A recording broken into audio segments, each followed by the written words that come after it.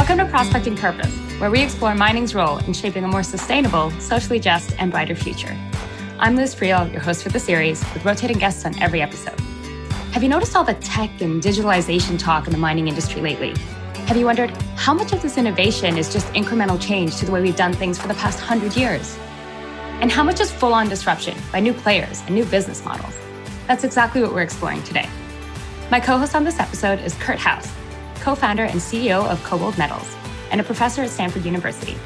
A serial entrepreneur for over a decade now, he's leading Kobold armed with experiences ranging from his Harvard PhD, his MIT postdoc, and Big Three management consulting too.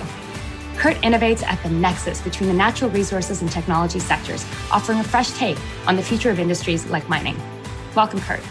Thanks, Liz. It's fantastic to be here. It's super to have you on the show.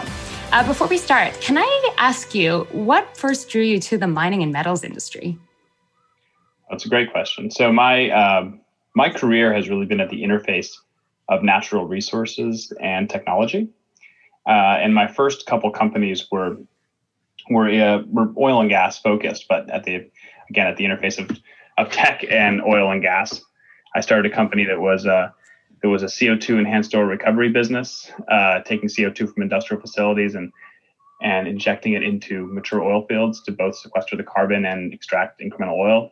And then I did a big data play in fracking and unconventional gas resources, where we were predicting the value of undervalued acreage with machine learning and other advanced scientific computing techniques. And about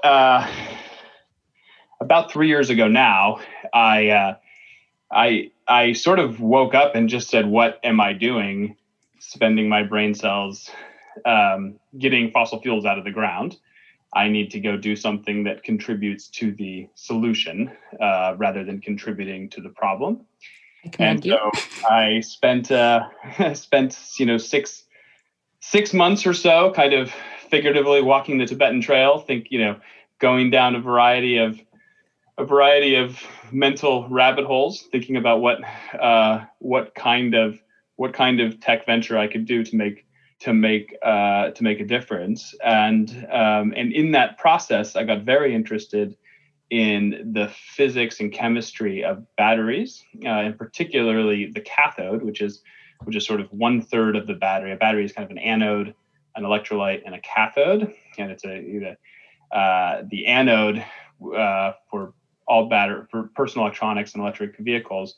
The principal metal there is lithium, and the cathode is mostly nickel or cobalt. And what became really, really interesting to me was how much foundationally better lithium is as an anode material than any other element in the periodic table, and how substantially better nickel or cobalt are as cathode materials compared to the third best element in the periodic table to be on a cathode. So really, lithium, nickel, and cobalt are vastly, vastly better than any other element, and for really deep physical reasons, not something that's easily innovated around.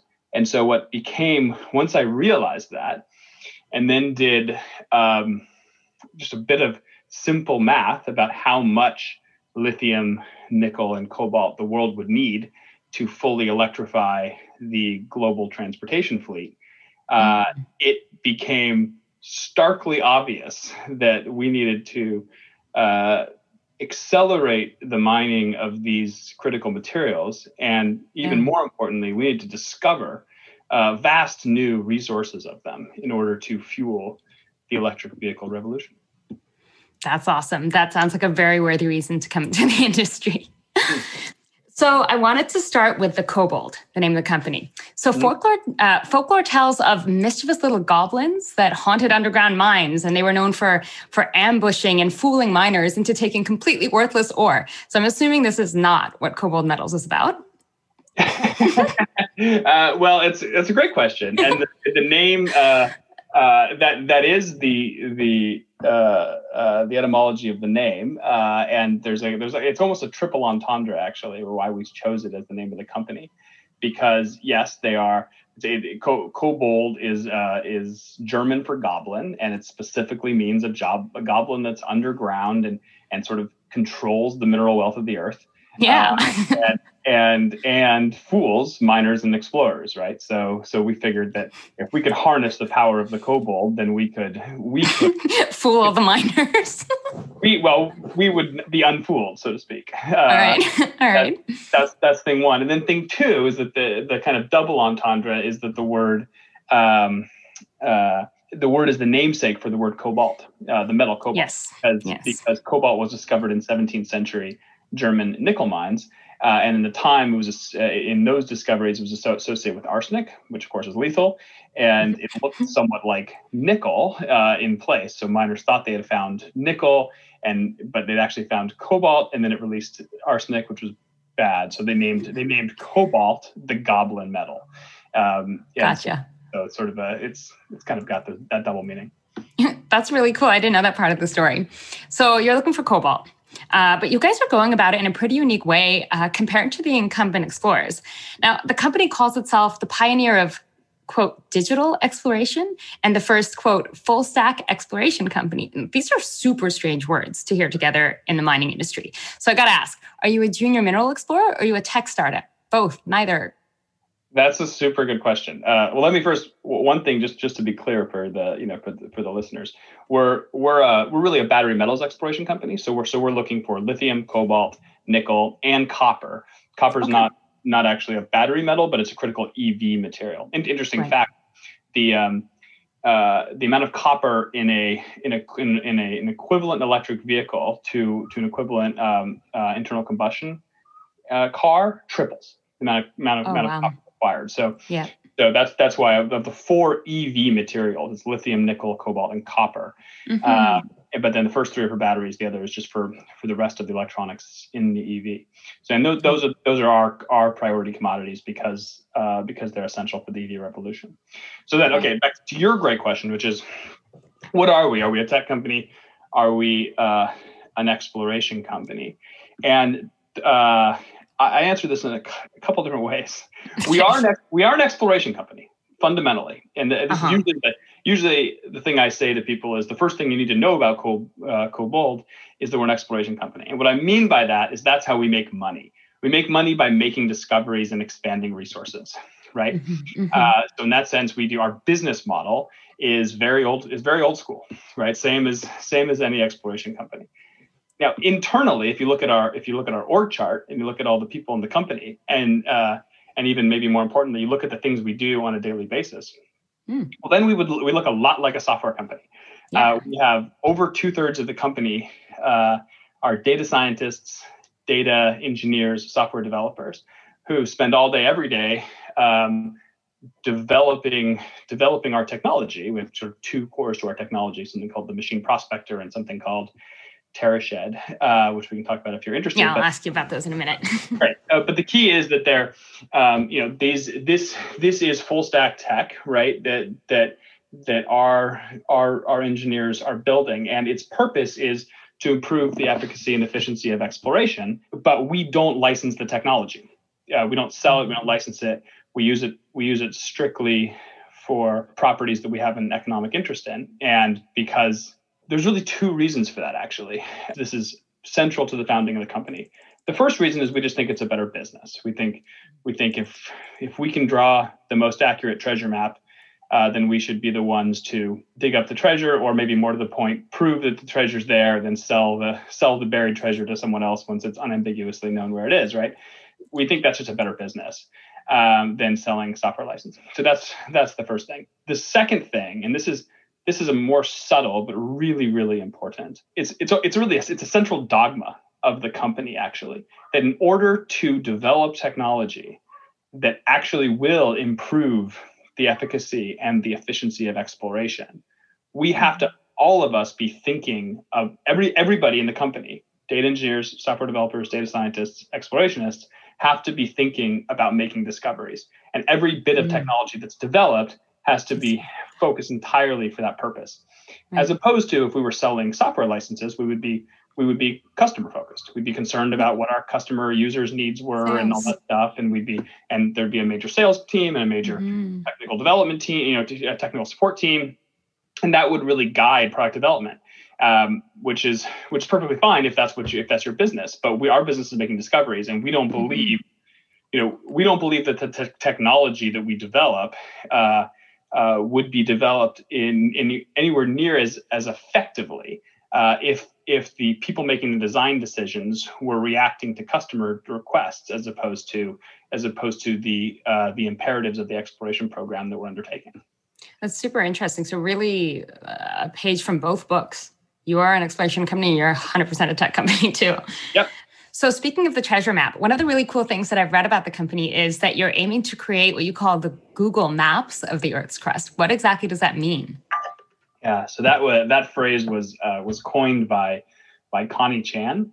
Connie is a general partner at Andreessen Horowitz. Is one of our key institutional backers, and she's absolutely brilliant. And when early on in pitching the business to her, effectively, where I was explaining all the various things in sort of great detail of what we would be doing, and fundamentally what we're doing is we're taking all manner of information that we can get our hands on about the physics and the chemistry of the Earth's crust, everything from hyper modern satellite spectral imagery to very old handwritten geologic drilling reports, right? We take all that information. That's all information that we can use. What do? We ultimately build predictive models that are trying to predict the three-dimensional location of compositional anomalies in the Earth's crust to give us a map to wherever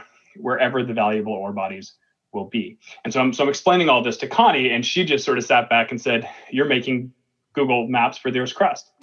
And that's so cool. I said, that's the goal, right? Because obviously, obviously everyone knows immediately Google Maps can just tell you where to find anything you need. Right. It's fascinating. That's the ideal. And there's another way to think about it too, which is if listeners are old enough to remember life before the internet, when you go to when you went to a city in the mid 90s, like let's say you just went to a brand new city, the way you'd get around it, well, first you needed a paper map for that specific city, a physical map, and you needed an index of that map, like the white pages or the yellow pages that would tell you the addresses of any business or residence that you wanted to go to, right? And so that was city by city specific, right? These big, thick indexes and these individual paper maps. And I'm old enough to remember this as the principal way of travel, right? Well, that's seems so archaic today, because today we show up in a new city, we already have a perfect map and a perfect index in our pocket, and it tells us exactly what we need to know. And in some ways, the mineral exploration industry is a bit like that old school approach of finding a paper map in a new city, because even the modern tools of GIS and things like that, it's always very project specific. The first thing that a group will do when they're looking at a new project is do a data compilation, which means manually pulling together all the strings of data, the pieces of data that they can find to build a project related to that specific that specific opportunity. And so it's heavily manual, and it's heavily like just going out and it's like finding your old paper map and finding your yellow pages. And so with our TerraShed technology, we have all of that data for the whole Earth, right?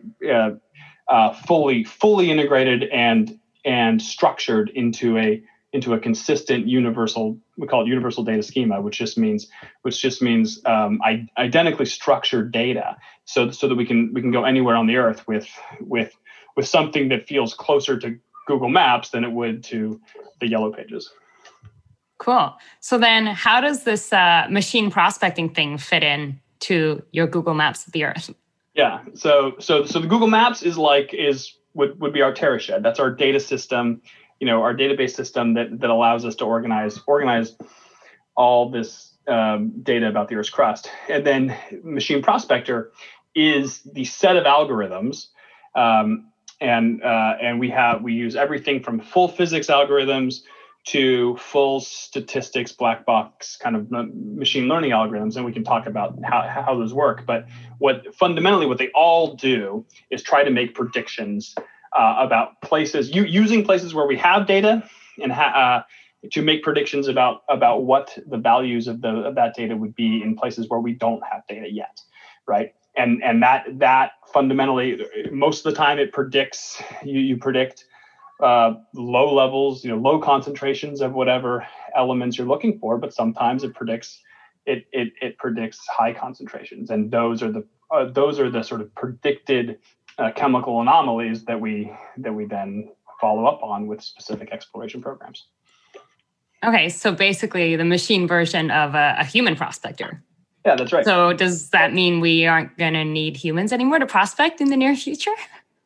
Definitely not. It does not mean that. And that's in many different ways. Okay. So the first way it does not mean that is we have, in addition to the majority of our company who are Silicon Valley type data scientists and data engineers, have a really fantastic group of very seasoned mineral explorationists.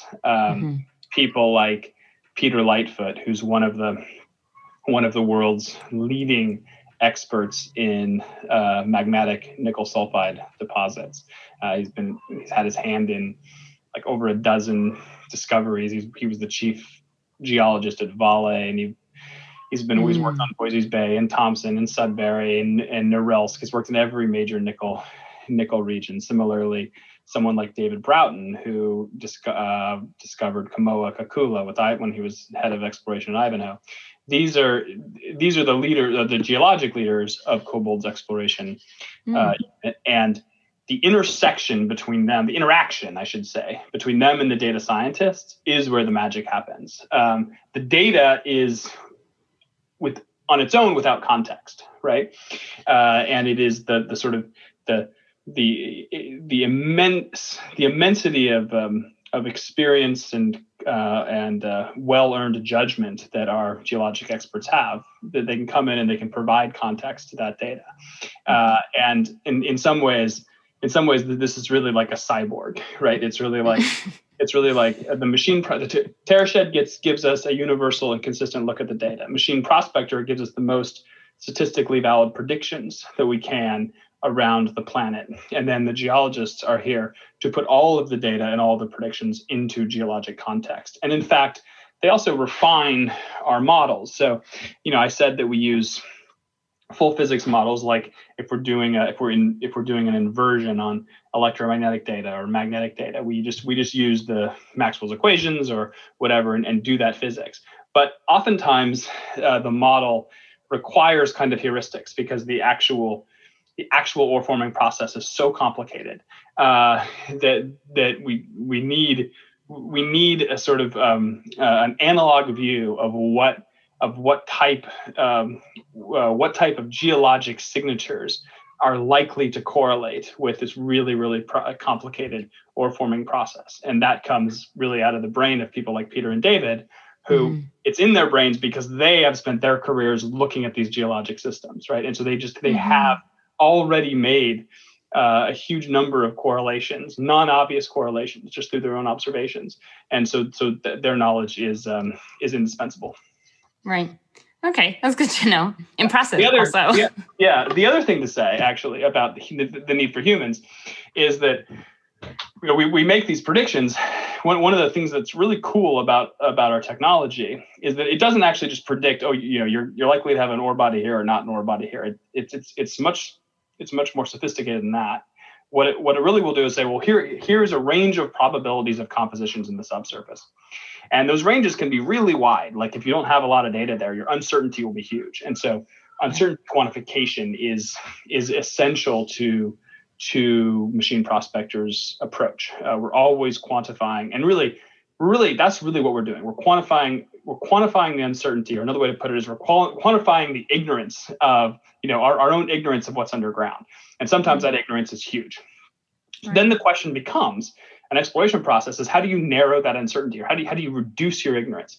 Yeah. Going from total ignorance to total certainty is incredibly hard. But at the margin, how do you go from large ignorance to be a little bit less ignorant, right? Well, it means you go collect more data. But that means all kinds of things. That means a whole suite of geophysical options. It could mean mapping, it could mean drilling, it could mean sampling, it could mean a whole bunch of things. What we do with Machine Prospector is that it indicates to us the type of data that we are if the hypothetical data, that if we had this incremental data, would have the largest impact on our understanding of the subsurface per unit dollar of exploration expenditure. So in other words, it increases your predictive power. The data that you should collect next is the data that increases your predictive power the most per unit dollar of expenditure. Or said another way, decreases your ignorance or decreases your uncertainty the most per unit of dollar of exploration expenditure. You never get to certainty, but you're always reducing your ignorance. And if you're doing it, you can do it in an optimal way, like at every step, reduce your ignorance by the most amount per unit dollar spend, then by definition, by the time you get to certainty or near certainty, you will have spent the least amount of money getting there. It's the cheapest path to enlightenment. So it is both more efficient and more cost effective to undergo exploration processes. Cool. Exactly. So, okay, you guys are clearly doing some pretty innovative stuff. There's something else that caught my eye I wanted to ask you about. So Cobalt Metals has clearly stated it has no desire to become a mining company. And I was going to ask you to speak a bit about this because I wonder, is that a core part of your business model? Are you an exploration as a service company, for example, like we've seen with Countless Software in the past decade, or industry examples like Airbnb or Zipcar, Xerox, FedEx? Do you see yourselves kind of like any of those? Yeah, that's another fantastic question. So we don't envision ourselves becoming a mining company, and the principal reason for that is the big mining companies and even the medium-sized mining companies are good at what they do, right? They've figured that process out, and we don't really see ourselves improving dramatically the process, the sort of construction and operations of mines, although maybe at the margin we will. Where we think we have an ability to make a really big difference is in the earlier stage exploration and resource definition and expansion, where we're defining and sort of proving that a resource exists, doing that in the most effective manner possible. So the business is in the early stage, making discoveries, or when a discovery is being made, expanding the resource to an economic reserve in the most efficient path. So then where do we go from there, I guess is maybe one question. And there's lots of sort of, once you have a resource well defined, the world's your oyster in some sense. You could sell it, you could partner with other companies to develop it, et cetera. One thing that we're doing, which we're really, really excited about, and this has actually surprised us a little bit in how well this has worked so far, is we're forming partnerships with companies now all over the world, some small companies and some very big companies, to jointly explore regions and projects. And the reason this is sort of, in some sense, really obvious, actually, is that our technology, if it provides a technological edge in exploration and development, then it's going to create the most value if you deploy it on the most number of projects, right? Right. Yeah. But if our business is exploration and if we're not going to license our software, right, or sell services, yes, then we'd be limited in deploying our technology only under assets that we controlled and we operated, right? Yeah. So the alternative that we're doing is we partner with these companies. We actually invest in their projects. We bring money and technology, right? Mm-hmm. And we deploy our technology on the projects we're not necessarily majority owner, we're not necessarily operator. We might just be a minority operator, but we bring our technical capabilities. We bring the software. We ingest their data. And we use it to optimize the exploration and development program.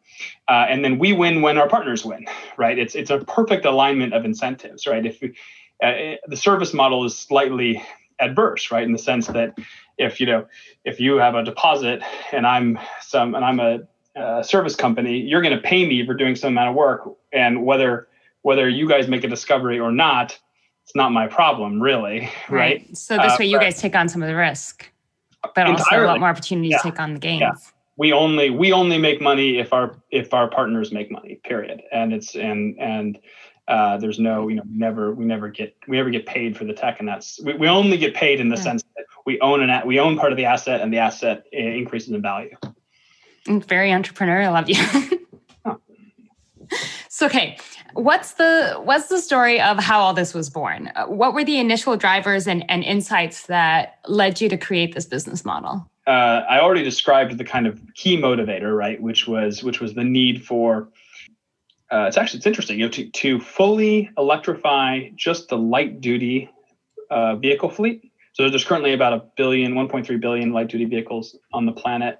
Right. Less than 1% of those are electric. By mid-century, there will be about 3 billion cars on the planet.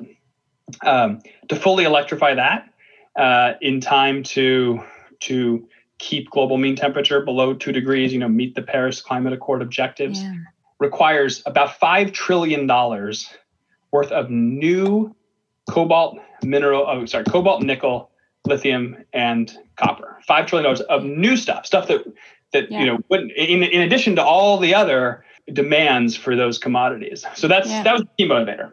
Massive macroeconomic tailwinds for battery metals, and really even better than that, a fundamental need. The world needs this, and we either electrify everything and get away from completely get away from fossil fuels, or we abandonedly continue to warm the planet, right? And to me, B is not an option. It has to be ecocide. Yeah, it has to be A. We have to move beyond the fossil fuel economy. We have to be a renewable energy electric vehicle economy, and these are the metals of the future. These are, I say battery metals are to the electric vehicle and renewable energy revolution what iron was to the Iron Age, right? So it's what coal was to the Industrial Revolution. 100%. Battery metals are the materials of the future. So that was the really key motivator. And then within that, once I had that major objective, I had to convince myself and my co-founder, we had to convince each other that this was co-founders, I should say. We had to convince each other that we could add something incremental here, right? That if the market was just going to handle it on its own, then we would not be making a material contribution. And so the view there, or the reason we got motivated to do this was because I guess the way I would say it is there's been tremendous advances in exploration technology over the decades, right? If you think about adding geophysical techniques in the 60s and 70s, that was a huge deal. But in the last 20 years or so, the pace of discoveries, especially as a function of exploration capital invested, has slowed materially. Right? So it costs us more money now to make a discovery than it's ever cost before.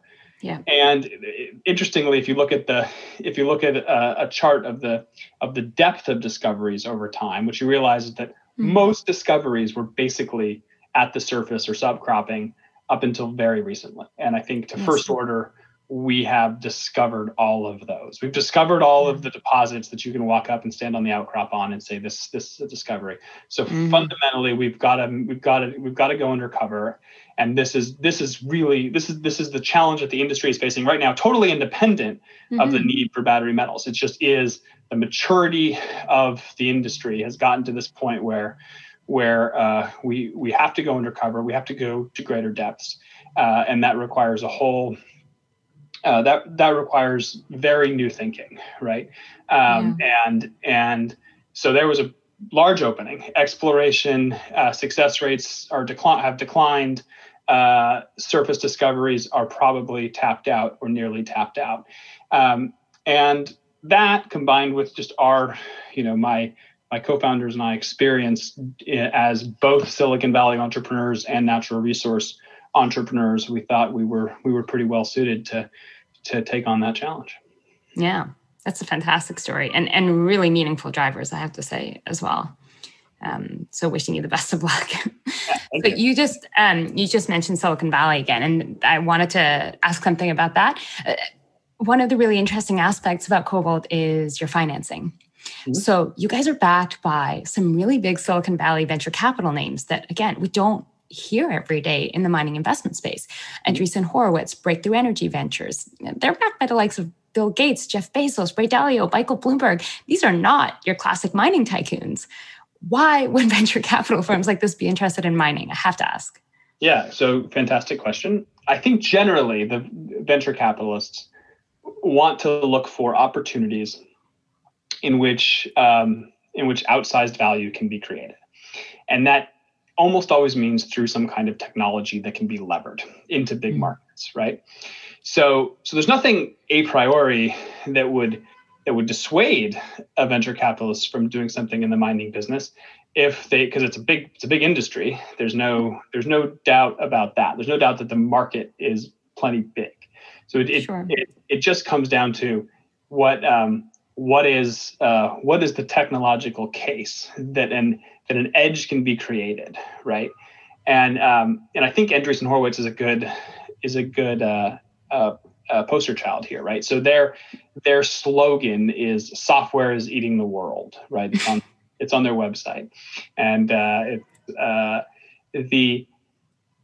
think sometimes that slogan is misunderstood.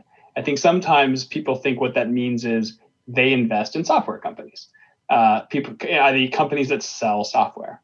And that's not, at least as I understand it, that's not what the slogan means. What the slogan means is the broad digitization of the economy is changing everything. Every single sector of the economy is now enabled, controlled by software and software and data, right? And data management. And so whoever has the best software and can control and has the best and most usable access to the best data will win in this new digital economy. So I think from their perspective, it was actually a fairly easy case, right? They looked at the EV, electric vehicle explosion, and that's not a secret in Silicon Valley, right? Tesla now, as you probably know, Tesla's equity value is significantly larger than the rest of the entire automobile industry. Toyota plus GM plus Volkswagen, they don't add up to Tesla. Yeah. Tesla sales are vastly smaller, but the market's view, I assume, is that the future is electric, period, mm-hmm. and Tesla is by far the market leader in electric vehicles, right? Mm-hmm. So this is obviously well known in Silicon Valley. So any angle on that macroeconomic trend is really interesting. And so the case for someone like Marc Andreessen is, okay, this is a huge and vast and rapidly changing industry that hasn't yet been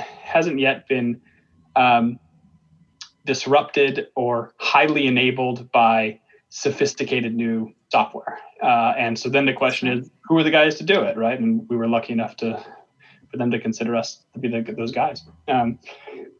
Breakthrough Energy Ventures, similar story, maybe with the one twist that they are heavily focused on renewable energy, the energy transformation broadly, right? So for them, we are their critical metals play, right? They believe they fundamentally believe that the world needs to mine vast new quantities of various critical metals in order to achieve mm-hmm. electric vehicle revolution and the renewable energy revolution. Mm-hmm. And so we and Cobalt and BEV see perfectly eye to eye there. Mm-hmm. Speaking of Breakthrough Energy, there's also this link of patient capital. So Breakthrough's a 20-year fund. Mm-hmm. That's another one of these things that feels kind of weird in mining. So as we're seeing this notion of patient capital grow, not in mining specifically, obviously, but in the world. I mean, we saw the launch of the long-term stock exchange last fall, which is an incredible data point. And you guys have made this a pillar of your company. So how do you think that differentiates you, again, compared to incumbent explorers? And how does it change the way that you're developing your business? Yeah, it's a good question. So there is some patient capital certainly in the mining industry. Some of the big, the big miners, some of whom that we're partnered with, do have a 10-year plus kind of planning horizon, and they think about projects on the long term. So it's not totally novel. The key for us, I think the thing that would really differentiate us from maybe a junior miner in this regard is that we're very, very well funded, and we're very well funded for the very long term, and privately funded. So we don't live on news flow at all, right? We don't live quarter to quarter to sort of have some positive drilling success and then get a little more money to go on and do more of it. We are planning much more like a major mining company. We're planning like 5-10 years out with operations on multiple continents. And that's really a necessity. I mean, the lead times for making discoveries and then getting those discoveries into production is really, really long. And that's kind of the problem, right? The problem is we don't have, we don't have the time. Global warming doesn't care about the time scale, of investment decisions. It's happening, and it's happening fast. And we're really in a race, right?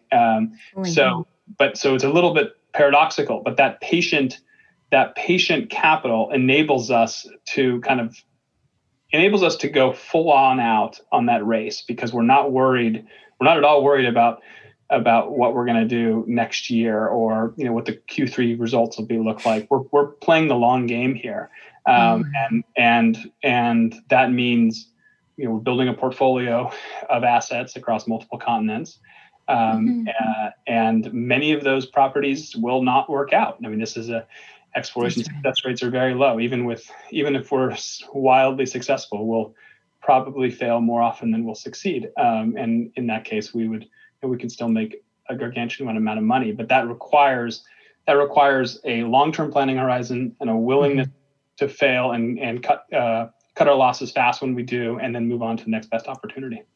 Yeah, that's right. Yeah. I got to say, I'm personally super excited about the prospect of companies like yours being disruptive in this space.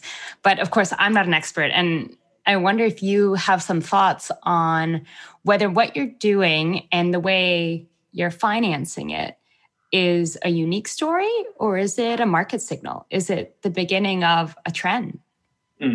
That's a good question. I guess I'll answer maybe a slightly different question, but I think it's highly related. Like, do I expect to see more KoBold Metals like companies out there? And the answer to that is yes. I definitely. I'd like to think that we would be kind of alone in this field, but I don't think that'll happen. Competition is here already, and it's coming. And ultimately, I mean, that's a great thing for the world, fundamentally, right? Mm-hmm. I think there will be emulators, and there will also be innovators that are doing similar but different things. The size of the prize is just too big, and the imperative to do it fast is too great. So there will be a strong market push to have more and more, I would say, data-driven exploration companies looking for these types of materials. Yeah. And I think the winner ultimately will be the planet and the industry. And I think key players are going to be enormous individual corporate successes. We obviously hope and think we will be, but I think ultimately this kind of competitive pressure will result in the materials of the future being produced ethically and responsibly. Yes, let's hope. Speaking of which, how have you been received by your industry peers so far? Again, with your unusual business model, your odd investor base, do you get skeptics? Do you get pushback? Are people keen? Negative interest? I mean, all the above, to be sure. Like I mentioned, we have these partnerships, right? These exploration alliances with small companies, medium-sized companies, and really big companies, and we're really excited about that. So, the industry, we are setting up to partner with anyone, anywhere around the world. We obviously only partner with one person in one area, but there's a lot of open planet left to partner, and we're keen to do that. So we very much, we don't view it as adversarial with the industry at all. We view it as just we're another addition with a different approach that's here for the same ultimate goal, and we can work together on people's existing properties and on new regions together. New regions for exploration, and together I think one plus one will always be more than two in these cases. All right, so back to the planet winning. Can you tell us a bit more about how Cobalt contributes to the world's sustainability agenda? Yeah, I mean, it's providing the necessary materials for the electric vehicle and renewable energies revolution. I mean, there are not enough. A question I sort of frequently get is, shouldn't we just be recycling? Shouldn't we go toward a circular economy? But that's not enough. And I say, even if we could. Right. I say, well, absolutely, definitely go toward a circular economy. But there's not enough metal in circulation right now to build 2-3 billion electric vehicles, which is what we need to do to fully decarbonize the vehicle fleet. There just isn't enough metal in the system. We have to get that metal on the ground, and then we have to build those cars. Now, what's really cool though, what makes this very, very different than the fossil fuel industry is when you extract oil or gas or coal from the ground, you burn it, you turn it into CO2 and water. It goes into the atmosphere. It's where it stays, and it causes global warming. It's a one-way trip, right? It comes out of the ground into the atmosphere, and for all intent and purposes, that's where it is forever. That is not the case with electric vehicles and with mining battery metals. We're going to take it out of the ground. We're going to build batteries. Those batteries in the electric vehicles are going to get recycled again and again and again and again. Right. Recoveries on battery recycling at that size are 97%, even higher. Make it higher. It's just a cost-effective thing. They will be in the system for hundreds of years. So actually, what the battery metals sort of mining effort will look like is you'll have this large ramp up, and then it'll look kind of like a bell curve, right? It'll have this large ramp up until we get to the point of providing enough batteries for the entire vehicle fleet. And then the batteries will be there. And so then the amount that needs to be mined will decline materially. So what's really cool is that in the fossil fuel economy, circular economy is impossible because the fossil fuels are a one-way trip, right? But once you have in order to have a circular economy, you need a renewable economy. Fundamentally, you cannot have a circular economy without a renewable economy. Renewable economy enables the circular economy, and then the circular economy sustains the renewable economy.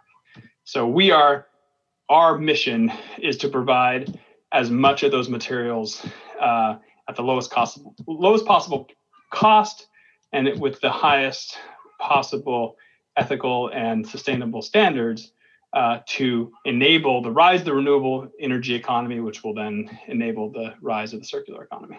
Woo! Awesome. I want to shift a little bit to thinking more about the future, big picture. High-level business landscape and strategy question first. I want to know what you make of moves like Elon Musk grabbing 10,000 acres worth of lithium exploration rights last year. There was such a kerfuffle in the industry when that happened. And again, is this a kind of signaling as to how mining plays into the innovation paths of other industries? Like, do today's downstream users of mining products, like the electric vehicle manufacturers that are more agile, do they become the miners of the future? So I think I would answer your question by thinking about vertical integration, right? Exactly. Yeah. Tesla is making moves to vertically integrate. Not entirely, right? But this started by building the Gigafactory, right, to start making their own batteries, and then they're pushing further to actually sourcing raw materials directly, even owning some of the mines, but not all the mines. So the question of vertical integration is always, generally speaking, this is sort of economic theory here, but generally speaking, it's actually good to there's a lot of drawbacks to vertical integration because you don't enable market forces to compete for your input products.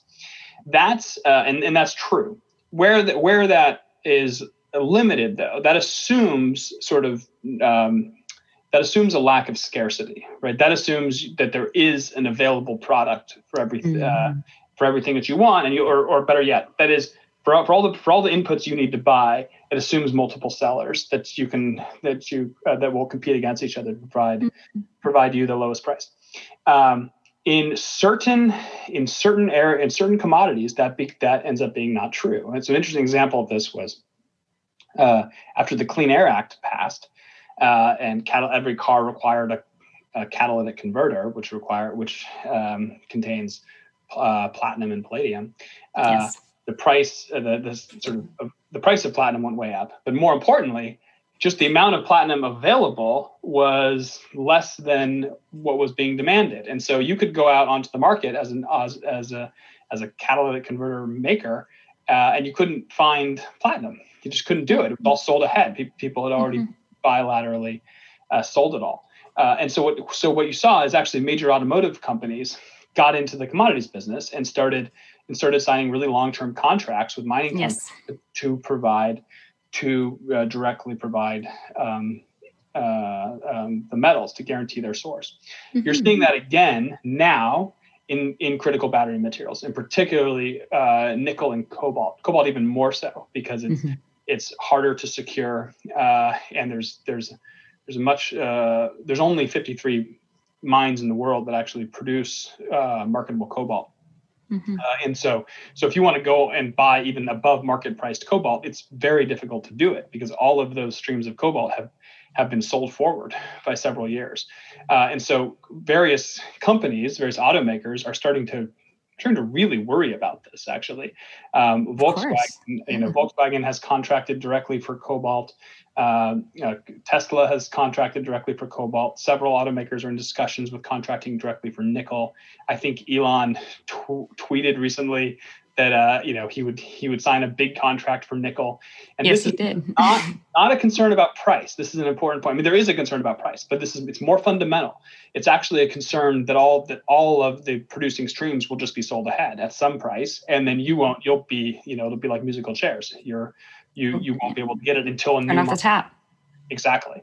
And so we're seeing that a lot, and we're seeing auto companies many have come to us asking what our pipeline looks like, and when we expect to have product available. So are you seeing more like, say, car companies coming to you than mining companies?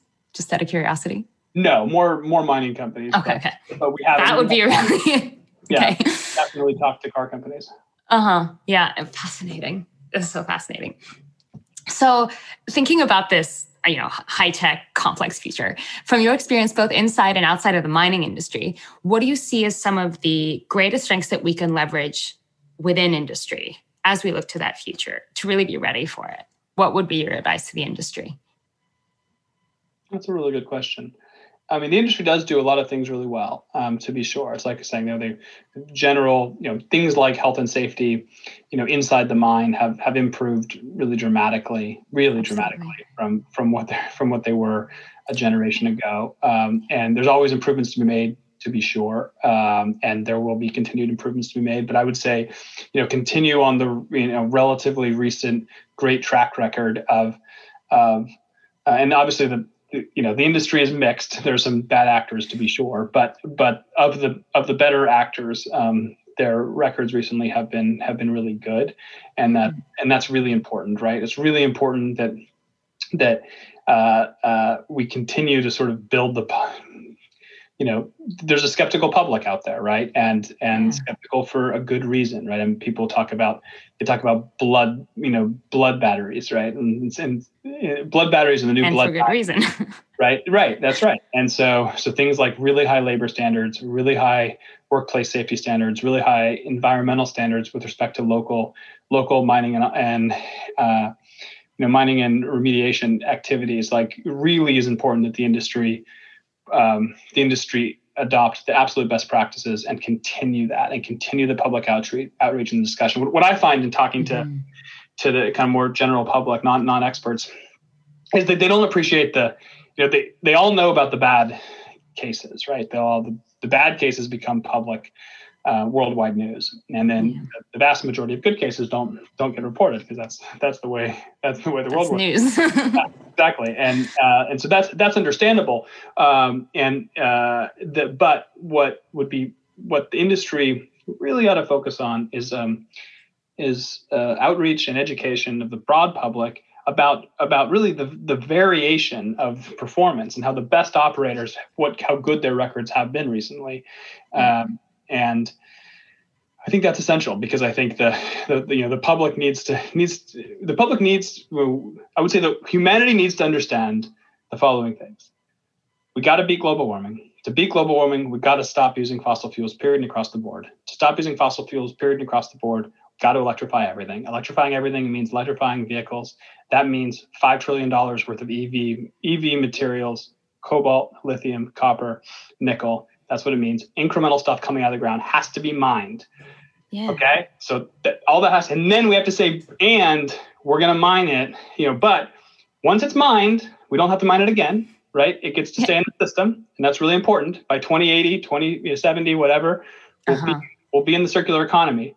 But when on the road to get there, when we mine this vast quantity of incremental material, we're going to do it at the highest possible standard, labor and environmental standards, so that we minimize the near-term impact of the necessary activity required to get to that circular economy and be global.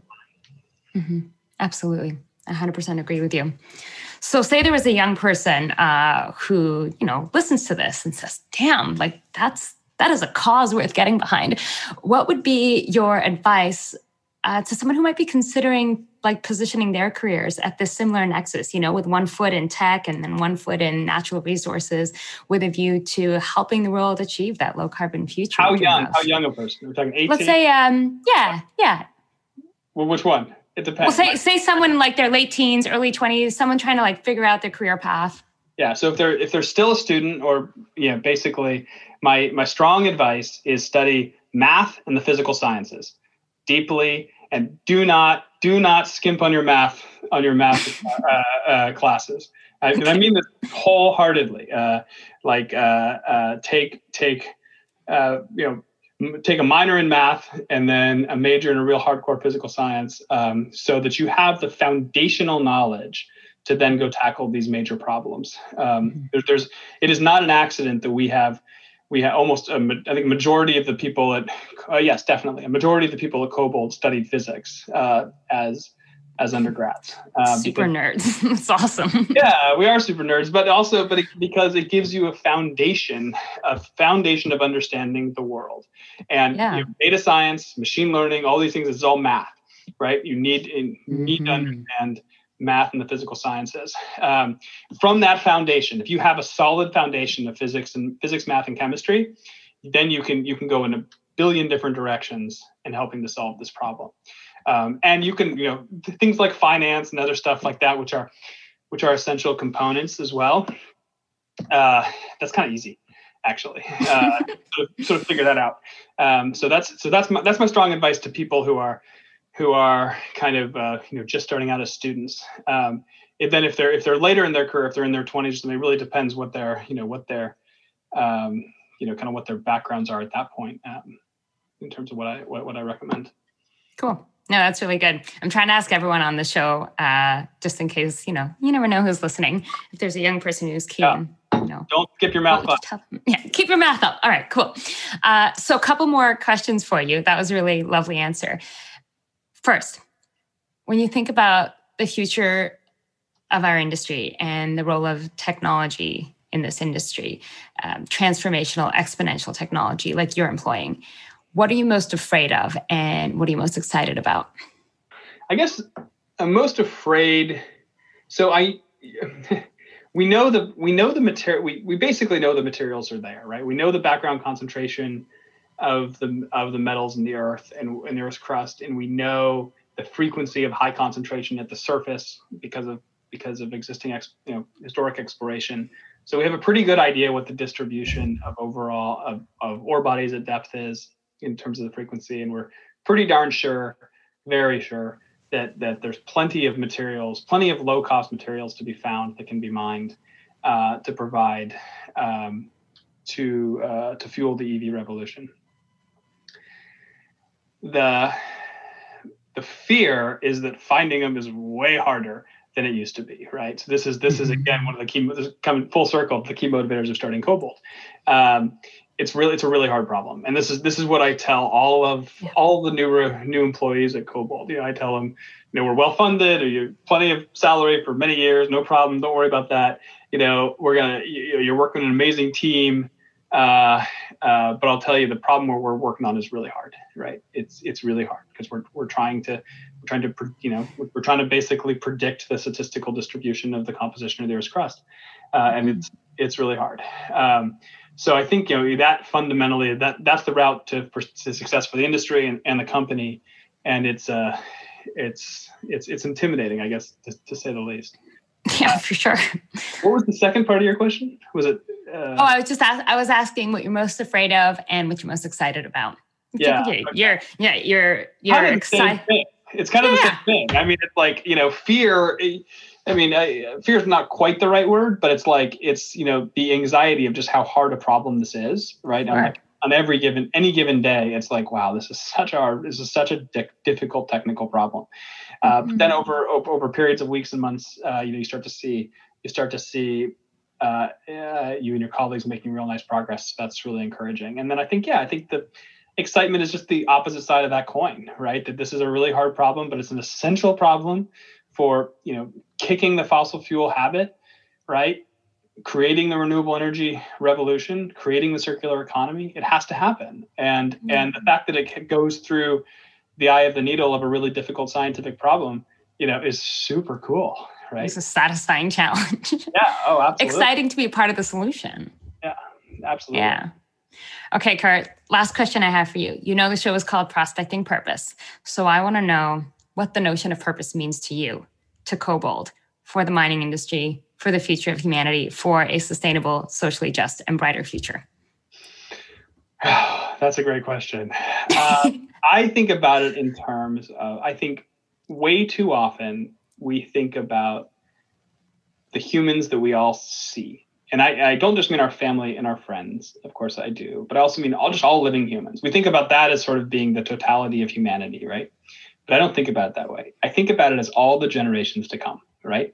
I think about it as there's 7 billion humans alive today, right? But if you look over the next 1,000 years, right? As long as we don't eradicate ourselves, there's going to be hundreds of billions of humans that will live over that time. And those humans have just the same claim on a great life as we do, right? There's nothing about being born in 2090 that is less valuable than being born in 2000. And it's this generation now that has the last chance to tackle climate change. An interesting thing I recently heard. That gives me goosebumps. It was the year 2020 was unsurprisingly the hottest year on record. And an interesting point was made to me that today is the coldest day of the rest of your life, right? It's only going to get, the planet is only going to get warmer and warmer and warmer. This is the last generation that can save the planet, not for itself, but for every human to come after us. There may be every living being, maybe. Yeah, that's right. Absolutely. I shouldn't stop at humans. There may be no greater purpose ever. I love it. Is there any question I should have asked that I didn't?